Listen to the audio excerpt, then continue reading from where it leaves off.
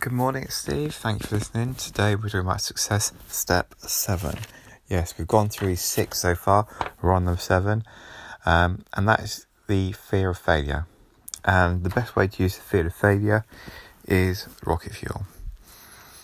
So fear of failure is thinking you're not going to succeed, you can't do it, you're not sure, but you know you want to do it. You got that point to prove.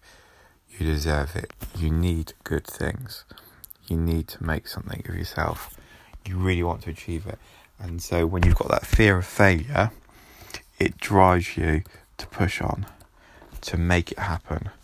You don't want to fail. You don't want to have to explain to people why you didn't achieve that goal, why you missed that time you were trying to achieve that fitness goal, why you didn't get to promotion at work, why you didn't achieve the weight, why you don't look that good for that holiday or for that event you've got lined up, why your business wasn't successful, why you failed.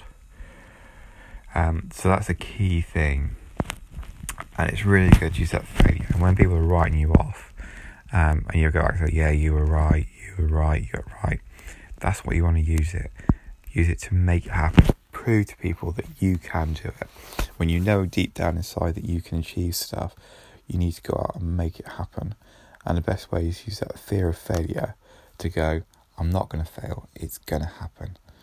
So please, for step number 7, use fear of failure as that rocket fuel for you.